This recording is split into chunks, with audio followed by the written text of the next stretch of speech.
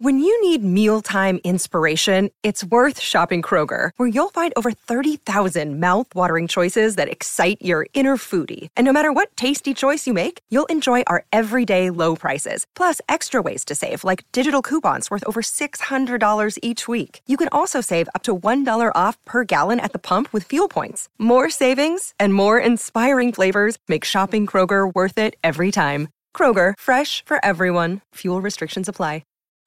It's the most anticipated WNBA season in history. And you know what that means. Court is back in session. Welcome to Queens of the Court, an Odyssey original podcast. I'm your girl, Cheryl Swoop. And I'm Jordan Robinson. All WNBA season long, we'll be bringing you interviews with star athletes, analysis on your favorite teams, and lots of hot takes. Order in the court. Follow and listen to Queens of the Court on the free Odyssey app or wherever you get your podcasts. It's time for the hard-hitting analysis you won't find anywhere else. Here's former Super Bowl winning scout Brian Broaddus and Bobby Belt. 10-5 victory! Cowboys win! This is Love of the Star. Welcome to the Love of the Star podcast. I'm Bobby Belt, Dallas Cowboys insider for 105.3 The Fan in Dallas, joined as always by former Super Bowl winning NFL scout Brian Broaddus. He is now the co-host of the G-Bag Nation, 2 to 7 p.m. Central, Monday through Friday on 105.3 The Fan in Dallas. He's also the pre- and post-game co-host on the Dallas Cowboys radio network. And Brian, we are here into the practice week, and it is not without a little bit of drama. We're recording this on Thursday night as the Detroit Lions and Kansas City Chiefs are tied up at 7 currently on Thursday Night Football. The NFL season is underway. But the Cowboys, you know, we knew that Sam Williams entering this week was dealing with a little bit of turf toe. Donovan Wilson has been coming back from his injury. But now you're starting to see some cracks on the offensive line. It was the first practice of the week. Tyler Smith, your left guard, has to leave practice with tightness in his hamstring. They had an MRI done there, confirmed that it was a hamstring strain. He has not practiced the first 2 days of this week. He's been working with Britt Brown and the training staff on trying to work back. But his status is a little unclear right now. Mike McCarthy said if he's able to do the walkthrough, they're going to try to make him, they're going to try to have him out there. And then just pop it up on the injury report Thursday with an ankle. It listed as limited in practice. It's the most predictable participant on the injury report every year. It's Tyron Smith. So, Brian, this is your left tackle now, who already has trouble with pass rushers like Kayvon Thibodeau, who he's going to see this weekend. Those guys who can threaten with speed on the edge and have those inside moves. You've already got Tyron Smith now a little banged up. You don't know if you're going to have Tyler Smith, which I personally think would mean if he's out, I think you're looking at Chuma Edoga, which I don't necessarily trust Edoga a whole lot. I'm starting to get a little nervous here, Brian, about the potential matchup with that left side of the offensive line looking a little banged up.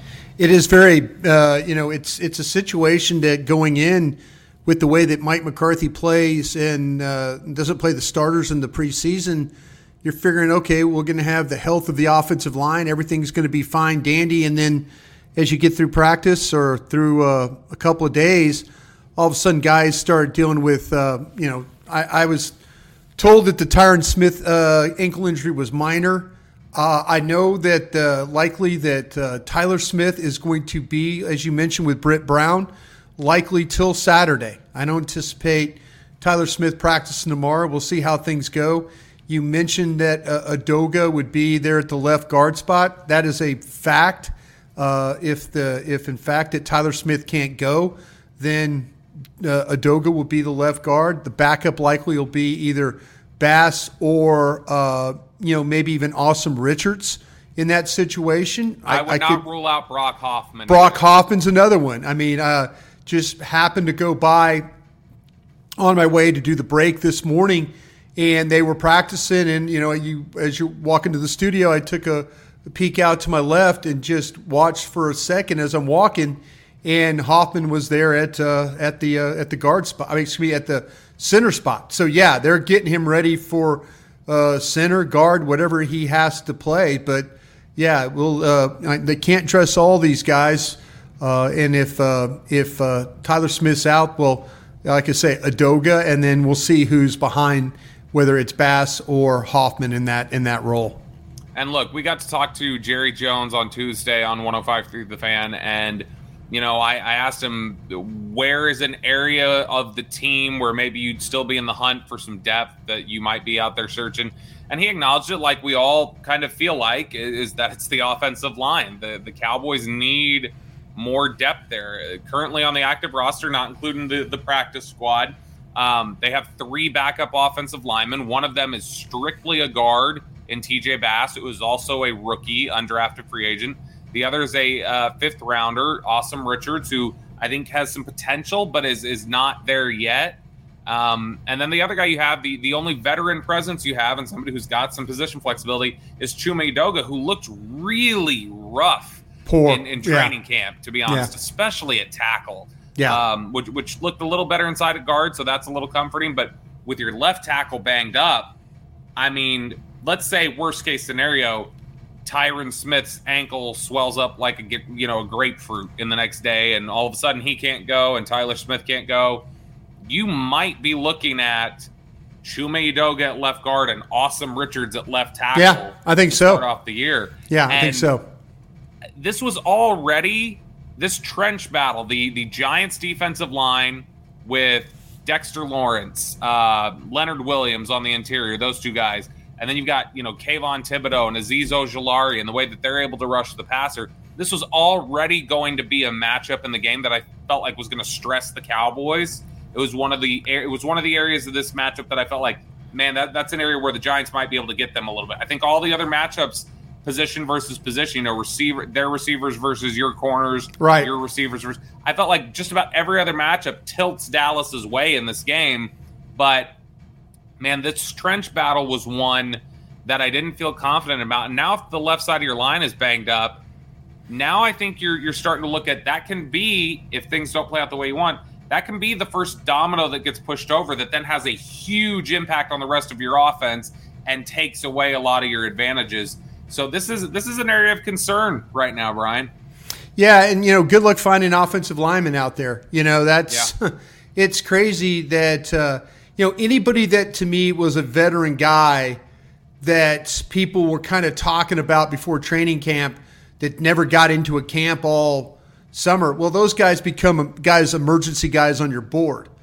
But man, you just do not want to. I mean, if you had to, go into and trying to poach a practice squad player, that maybe could be a better long-term kind of a thing, because it might be a little bit of a younger player, somebody you liked, but going out and getting a veteran guy, that's just no bargain right now. I mean, we talked about Jason Peters, and is Jason Peters a guy that would be, 2-3 game kind of a bridge?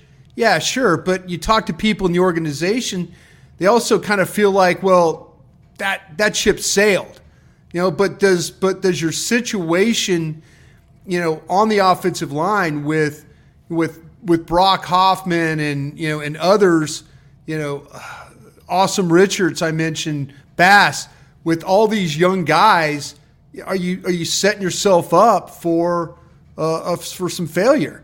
I personally, I don't have a problem with TJ Bass. I'm sorry. Maybe I'm the only one in the building that watched him for 3 preseason games not give up a pressure. And they were, there was a couple of times where they were playing against starting offensive linemen, at least first 2 series of the game, and he got opportunity and another opportunity and more opportunity. Maybe Edoga all of a sudden things figure out and smooth out and he's able to play the guard spot and everything's okay. I don't know.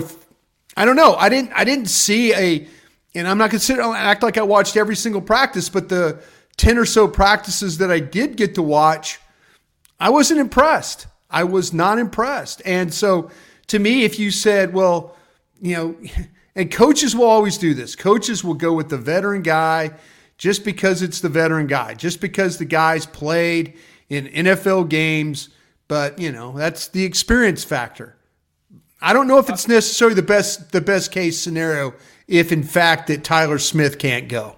Yeah, I mean, this is something where, this is Joe Philbin really leaned into this. He's obviously not here anymore. It's Mike Solari now. But, this is a discussion that we used to have with Joe Philbin over the years when he was here, where you felt like maybe this guy was a better player than, you thought the younger player was better than this veteran.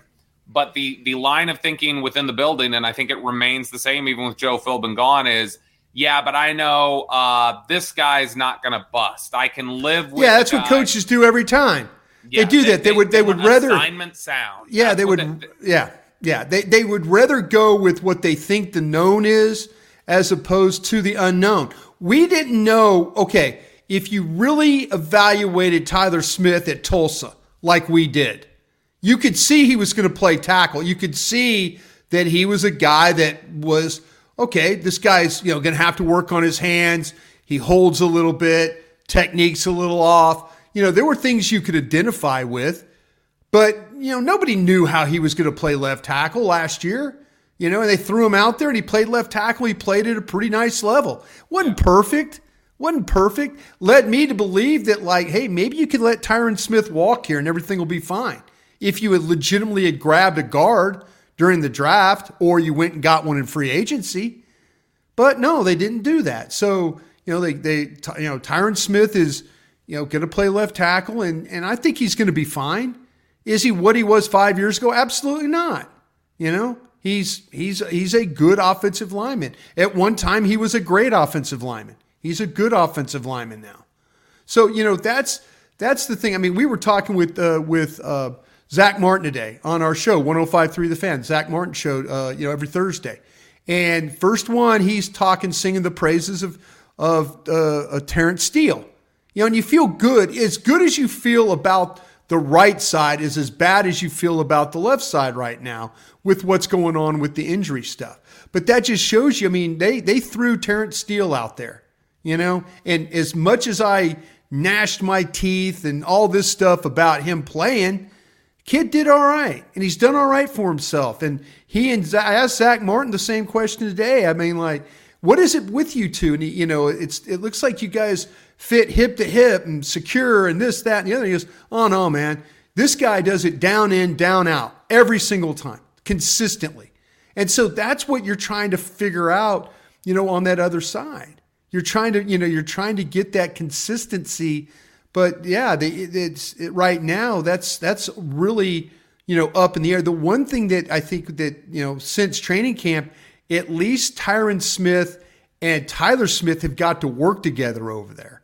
They have got to work together where, Zach Martin was not in camp, but the fact he feels so confident in him and Terrence Steele working together, that makes you feel a lot better than what's going on that left side for sure. Yeah, but I mean, even still, if you look outside the left side, the stability right now clearly would be center, right guard, right tackle, feels a little more stable than everything else. But you still have some questions at just about every spot. I mean, they're not the same questions as the left guard having a hamstring strain and Tyron Smith, not only with an ankle, but you're also just wondering what level can Tyron Smith even play at anymore. We just don't know. It's not even like a question of, well, he's got to prove he can still do it. It's just you don't know what level he can play at because we've seen him play so sporadically, and there's always a context explanation for why he played poorly recently. Last year it was, well, he was playing right tackle. He was coming off injury. A little bit before that, it was, he got worked in the San Francisco playoff game, but man, he had COVID. He was a COVID out. He was probably having trouble recovering. So we don't know what that answer is. But Tyler, be honest, we heard him jawing at people on the field in Oxnard, for late chips or whatever else. And he would say, you could hear him from where we're at saying, I'm hurt. Stop screwing. I mean, he's been banged up during camp. The ankle. He's dealing with that ankle. Yeah. Zach Martin missed a ton of time at camp. Now, he was working with Duke Manyweather the whole time, but he's missed the team reps. And then right tackle, Terrence Steele's coming off an ACL. It feels very just unstable right now against a really good Giants front. Right there, that front four is really intimidating. And so as we head into this game, Brian, do you think we see maybe more Rico Dowdle? Is Dowdle in there as one of the better pass protecting backs? Do they have him in there more? Do they go some max protect stuff? Do they do things to, shift help over to the left side of the line? What do you think the response is? Even if you have Tyron and Tyler playing, what do you think the response is to two guys who are clearly banged up on that side of the line? To me, Bobby, I feel like that if the Cowboys, it's going to be about controlling the front. You're absolutely right. But the Giants have two rookie cornerbacks that are going to play in this game. When you talk about with Trey Hawkins, and then you also talk about with Deonte Banks, And so to me, I know there's always the thing about balance, and I know McCarthy wants to run the football, and I think he's going to try and run the ball on the edge. I really, really do. I think that's kind of where they're going to try and make livings, is get the ball to the edge and then see if they can get it outside the tackle box and make some quick hitting plays that way. Trying to manhandle the Giants inside, I don't think is the best recipe, especially if Adoga is the left guard. Yeah. But to me, man, if you could find a way to protect in this game, I will absolutely take my chances with the three Cowboy receivers, having to deal with Trey Hawkins, Deonte Banks, and then also dealing with Adoree Jackson in the slot. I think there's some plays to be made against those guys, and especially with all the crossing stuff. The one thing that, and talking to the people with the Giants about their situation, stuff like that, these are young corners. They've got a lot of ability, but they don't have a lot of experience. And that's the thing that kind of worries them, especially against the Cowboys receivers. Can the Cowboys hit them with some off-shoulder throws or back-shoulder throws? Can they run crossing routes? Can they separate? The Hawkins and Banks both are press man players. We know what Wink Martindale is as a blitzer. He is going to test this Cowboys offensive line, but you mentioned it. He is also going to test the running backs in blitz pickup. So, but if Dallas shows that they can't, if the Giants don't have to blitz and are able to get home and get pressure without blitzing, this could be a long night for the Cowboys. This could be a very long night. But if they somehow, some way pick up or secure their fronts, and Dak has get the ball out quick like we've seen, there's some plays to be made on the outside against this secondary. You're listening to the Love of the Star podcast. The Love of the Star is an Odyssey podcast. You can find it on the Odyssey app or wherever you get your podcasts. What up, y'all? It's your boy Danny Green, 3-time NBA champ. You either rooted for me or rooted against me. Join myself and my co-host Harrison Sanford on the Inside the Green Room podcast. It's a podcast that brings you never-before-told tales from the locker room to candid interviews with basketball legends to breakdowns of what's happening in the NBA right now. Whether you're a diehard fan or casual about your hoops, this podcast brings you the game like never before. Follow Inside the Green Room on the Odyssey app or wherever you get your podcasts. Hey, Rob Bradford here. I have set out on a mission with my good friends at FanDuel to prove what I have known for some time. Baseball isn't boring.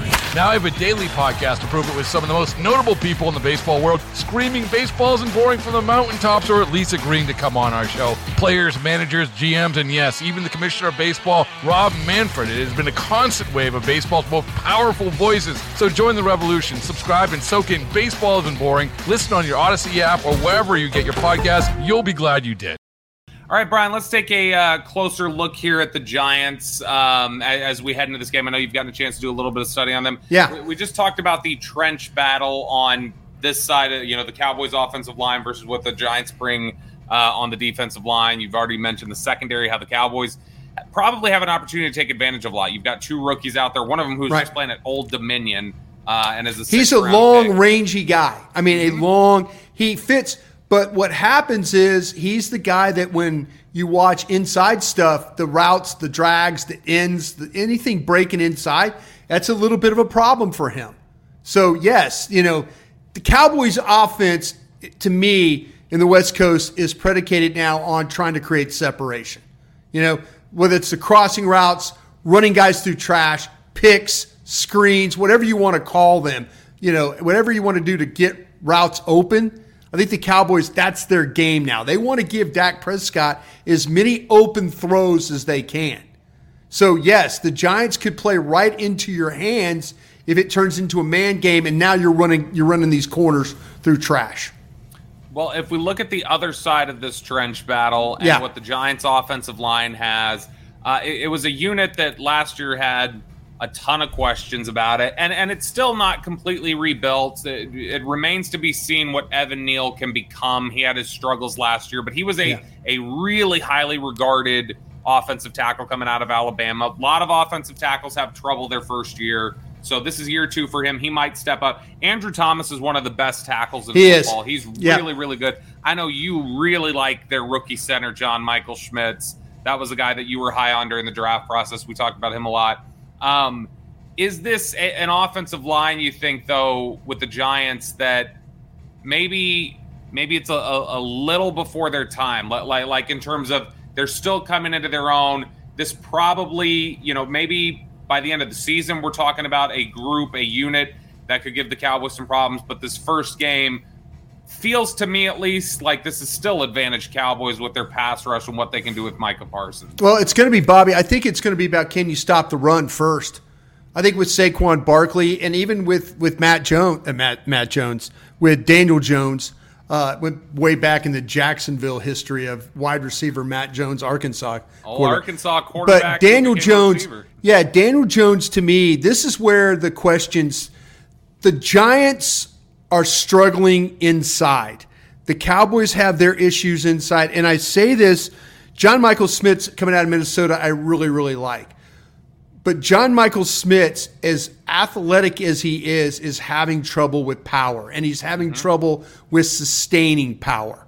So let's see what happens with Hankins. Let's see what happens, with Osa or Mozzie, anybody that gets an opportunity to try. Because he is, like I say, he can move and position stuff, but if you get him with power, you shock him, it kind of slows him down a little bit. And he's not as good with the sustain. He's trying his best. He's trying to be more vocal from what I've heard, trying to be more of a, commanding in the inside as the center and to be able to communicate things. We'll see how that all plays out for him.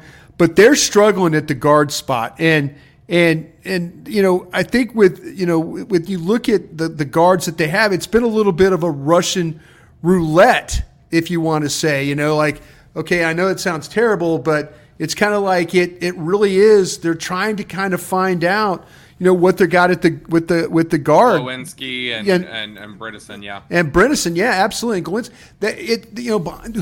Who is going to start? There's still those questions. Rookie center, now you've got, whoever starts, they might rotate guys, I was told, through the game. Just because they're really not really sure where they're at with all those. That's usually what's the old line, Brian? If you have 5, you don't have 1, kind of a thing. Basically something like that. If you got 4 guards, you don't have any. You don't have 1, and that's really what they're dealing with right now.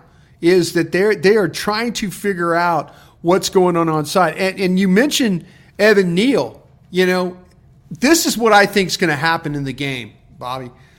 I think the Giants are going to be a left-handed team in this game. And I mean a left-handed team in the way that they're going to run the football. And when I think they're going to challenge, if it's Sam Williams, who's nicked up, who hasn't practiced, he's missed some practice time. If he plays somehow, how long can he play with the turf toe? But they're going to test Williams. They're going to test Armstrong. They're going to test whoever plays right end for the Dallas Cowboys. And they're going to test the right end, and they're going to test on the run, on the edge, if Diggs is willing to step up and make some plays. When teams were able to run the ball against the Cowboys, remember how it was? Everything was going to that side. It was, nobody's going to run the ball at Tank Lawrence because Tank Lawrence is damn good playing the run. You've got Van Der Esch, those guys. I mean, they are going to have to win on that right side of the Cowboys defense. They cannot get hooked. They can't get cracked. They can't get second level blocked. Whether it's Clark or Van Der Esch, somebody is going to have to play downhill. Safeties in the alley, whatever they have to do. But they are going to challenge the right side of the Dallas Cowboys defense in this game with Saquon Barkley. And, we'll see with a Darren Waller. We'll see. Will they line him up? Will they just try and, big body on that edge and try and get the ball out to the outside? But they're not going to. It's not smart running the ball at Tank because he knows how to play the run. You can get and we'll see on the outside too. How much you're willing to get Gilmore involved in the run game. Is he willing? He's a smaller guy. Is he willing to step up? But I have a feeling it ain't going to be at Tank. It's going to be the opposite way. But this team likes to get the ball out quick if they can. They've really, really worked on that. And so getting the ball out quick, misdirections. They like to play with 11 personnel, and they like to take their wide receiver, Paris Campbell, who plays a little bit in the slot, maybe move him around. You might see him in the backfield. Maybe like what they do with Turpin with the Cowboys. The jet sweeps, backfield with Barkley. You don't know. I mean, a lot of different things that the Giants could do to try and get Paris Campbell the ball. Which is more just in the passing game, because you just obviously covered what Barkley can do and some of those things. They can throw Barkley the ball too, by the way. Yeah. The screens, the swings. That's, and again, we talked about Darren Waller in this game. Barkley's talked about. Barkley dropped about 6 pounds. I was reading an interview he did. He dropped about 6 pounds this season specifically because he wanted to have more of an impact as a pass catcher. Yeah. He wanted to be, more nimble and be able to contribute in that regard. But we already know what Barkley can do. We know Daniel Jones is, he's one of the more athletic quarterbacks in the NFL. Honestly, he scares me. The all of a sudden it's drop back, things are covered, it's 3rd and 7, and he runs for 15. And he's fearless. He's one of the toughest quarterbacks in the NFL. No question. I know there's a lot of people who want to, downplay Daniel Jones, and I don't think Daniel Jones is a top 10 quarterback or anything like that. But two of the traits that stand out about Daniel Jones and have even before last year when he started having success: incredibly athletic, incredibly tough. He will stand in there and he'll take hits. He'll take them and he'll get right back up and he'll deliver the ball through a hit. He'll lower his head. Well, he did get knocked out in a Giants game. Jabril Cox got him one time. Remember they tried to run him on the goal line and he got whacked in the head and like he was concussed him. Yeah, sure did. About the only play Jabril Cox made, I think, during his entire time here in Dallas. But we already know those aspects of it. In terms of the pass catchers, which of these do you think challenges Dallas more? The ability of the tight end duo, Waller, Daniel Bellinger, a guy Bellinger that we talked a lot about during the draft show. The type of track star speed that you have in a Paris Campbell and a Jalen Hyatt, does that stress Dallas more? Or is it these shifty open field players, a guy like Sterling Shepard and Wan'Dale Robinson?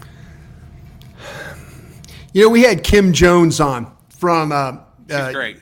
Kim used to be on the NFL Network. Now she's like Newsday, Giants. She's a Giants reporter, so she watches the team every day. Kim said something to us, to the G-Bag Nation, we had her on, that she goes, I don't think I'm exaggerating here, but I want to say 85 to 90% of the balls that were thrown in Darren Waller's way, he caught. She said, she goes, I'm sorry, I don't want to sound like I'm exaggerating, but I think it was 85 to 90% of the balls that were thrown Darren Waller's way were caught. That kind of stuff worries me. How do you play Darren Waller? How do you play him, Curse? Do you switch off? Is Curse gets a look? Oh, maybe it's Van Der Esch. Oh, maybe it's Clark. Oh, maybe it's Jordan Lewis. Oh, maybe it's Bland. Do you give him different looks? How do you play against him? Waller scares me a lot. Now, they'll tell you that Hodgins, Slayton, and Campbell will be the 11 personnel guys, with Campbell being in the slot. Watch a lot of movement for him. Next thing you need to say is, okay, the downfield player is Hyatt. He's the one, if things get a little crazy, you max protect, and now you let the ball fly. What happens?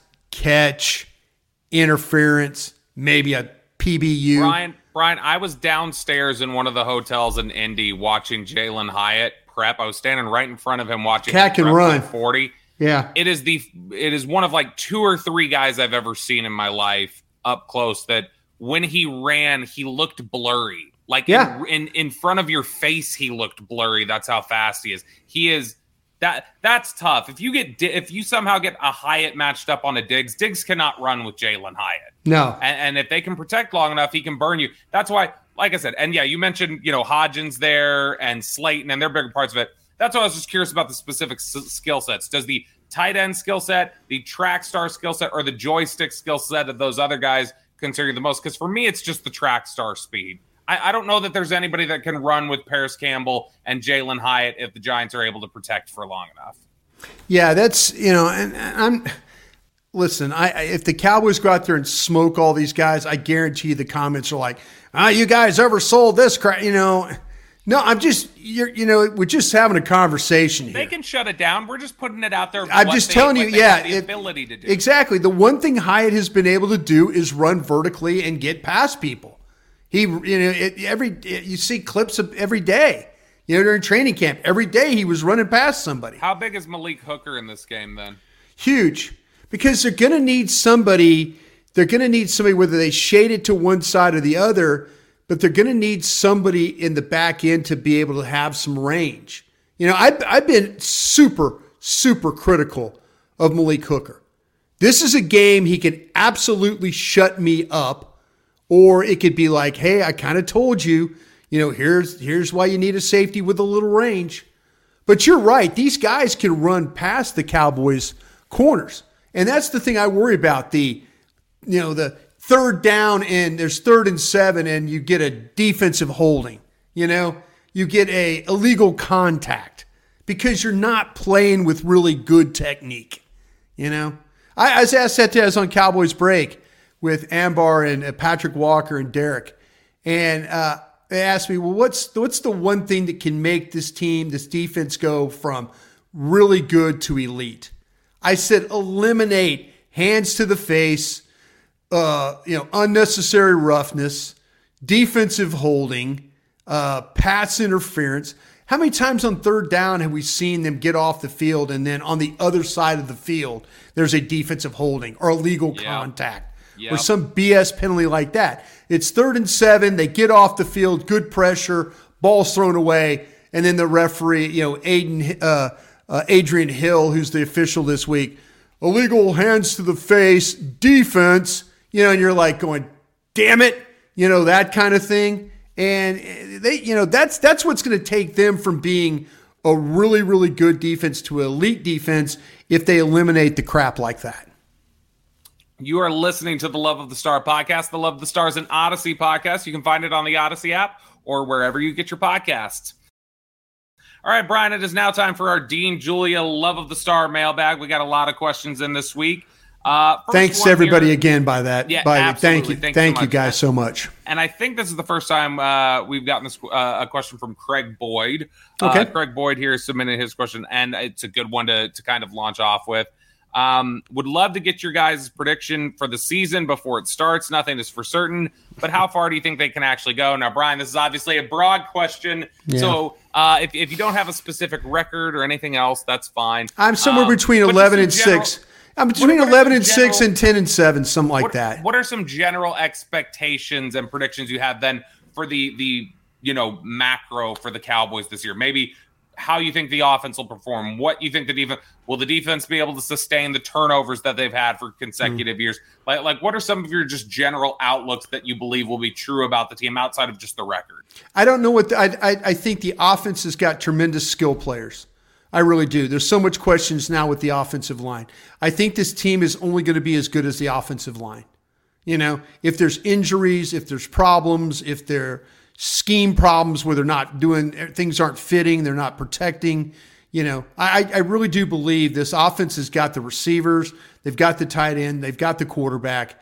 This offensive line, if they're not capable and this team gets in a lot of bad situations because A, they can't run the ball, and B, because they can't pass protect, my 10-win, 11-win season will probably be a moot point, if you want to be honest with that. I think defensively, they've got to prove that they can absolutely choke the run. They always say, hey, it's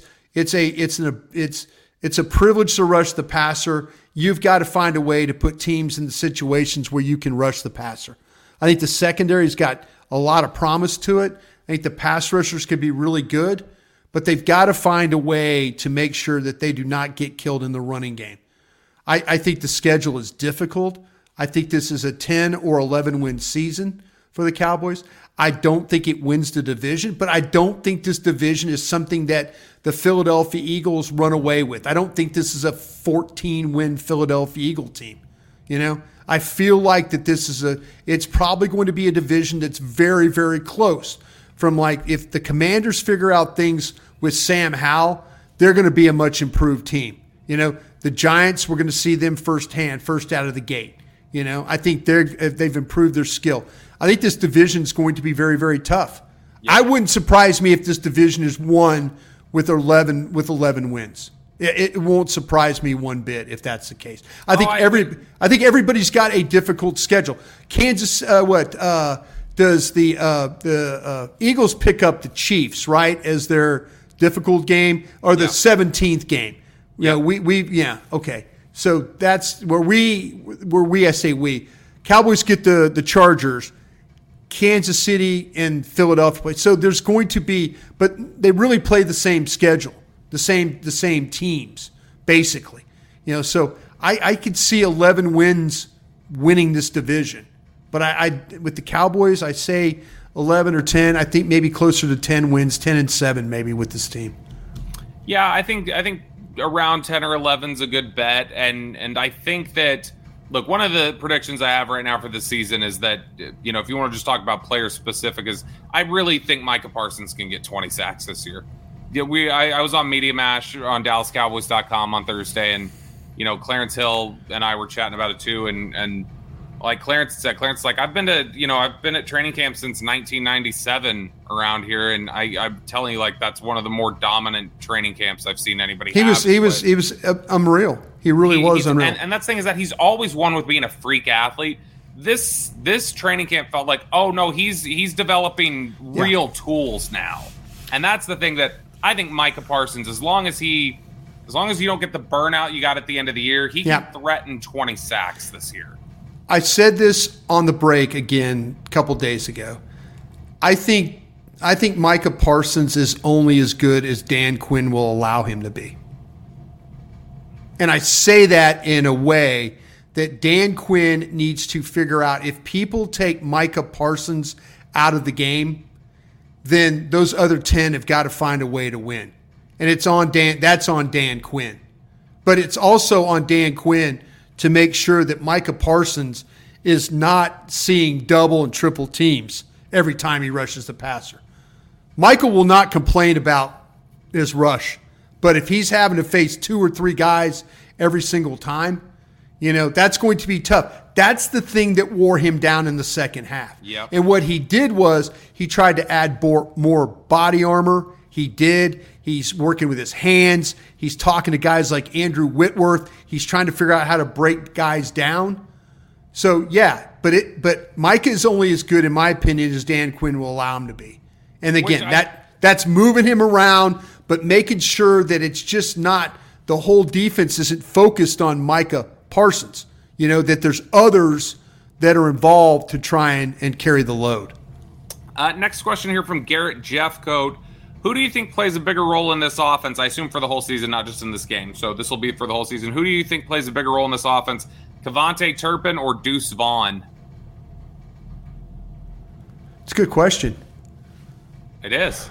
Because they can fill similar roles as gadget players, obviously, and smaller guys. My first inclination is to say, actually, I think it's Deuce Vaughn. Because I think Deuce Vaughn is going to get used in the screen game. I think he's going to be used as a threat in the passing game from time to time. And obviously a guy that they can use on draw plays and some other things.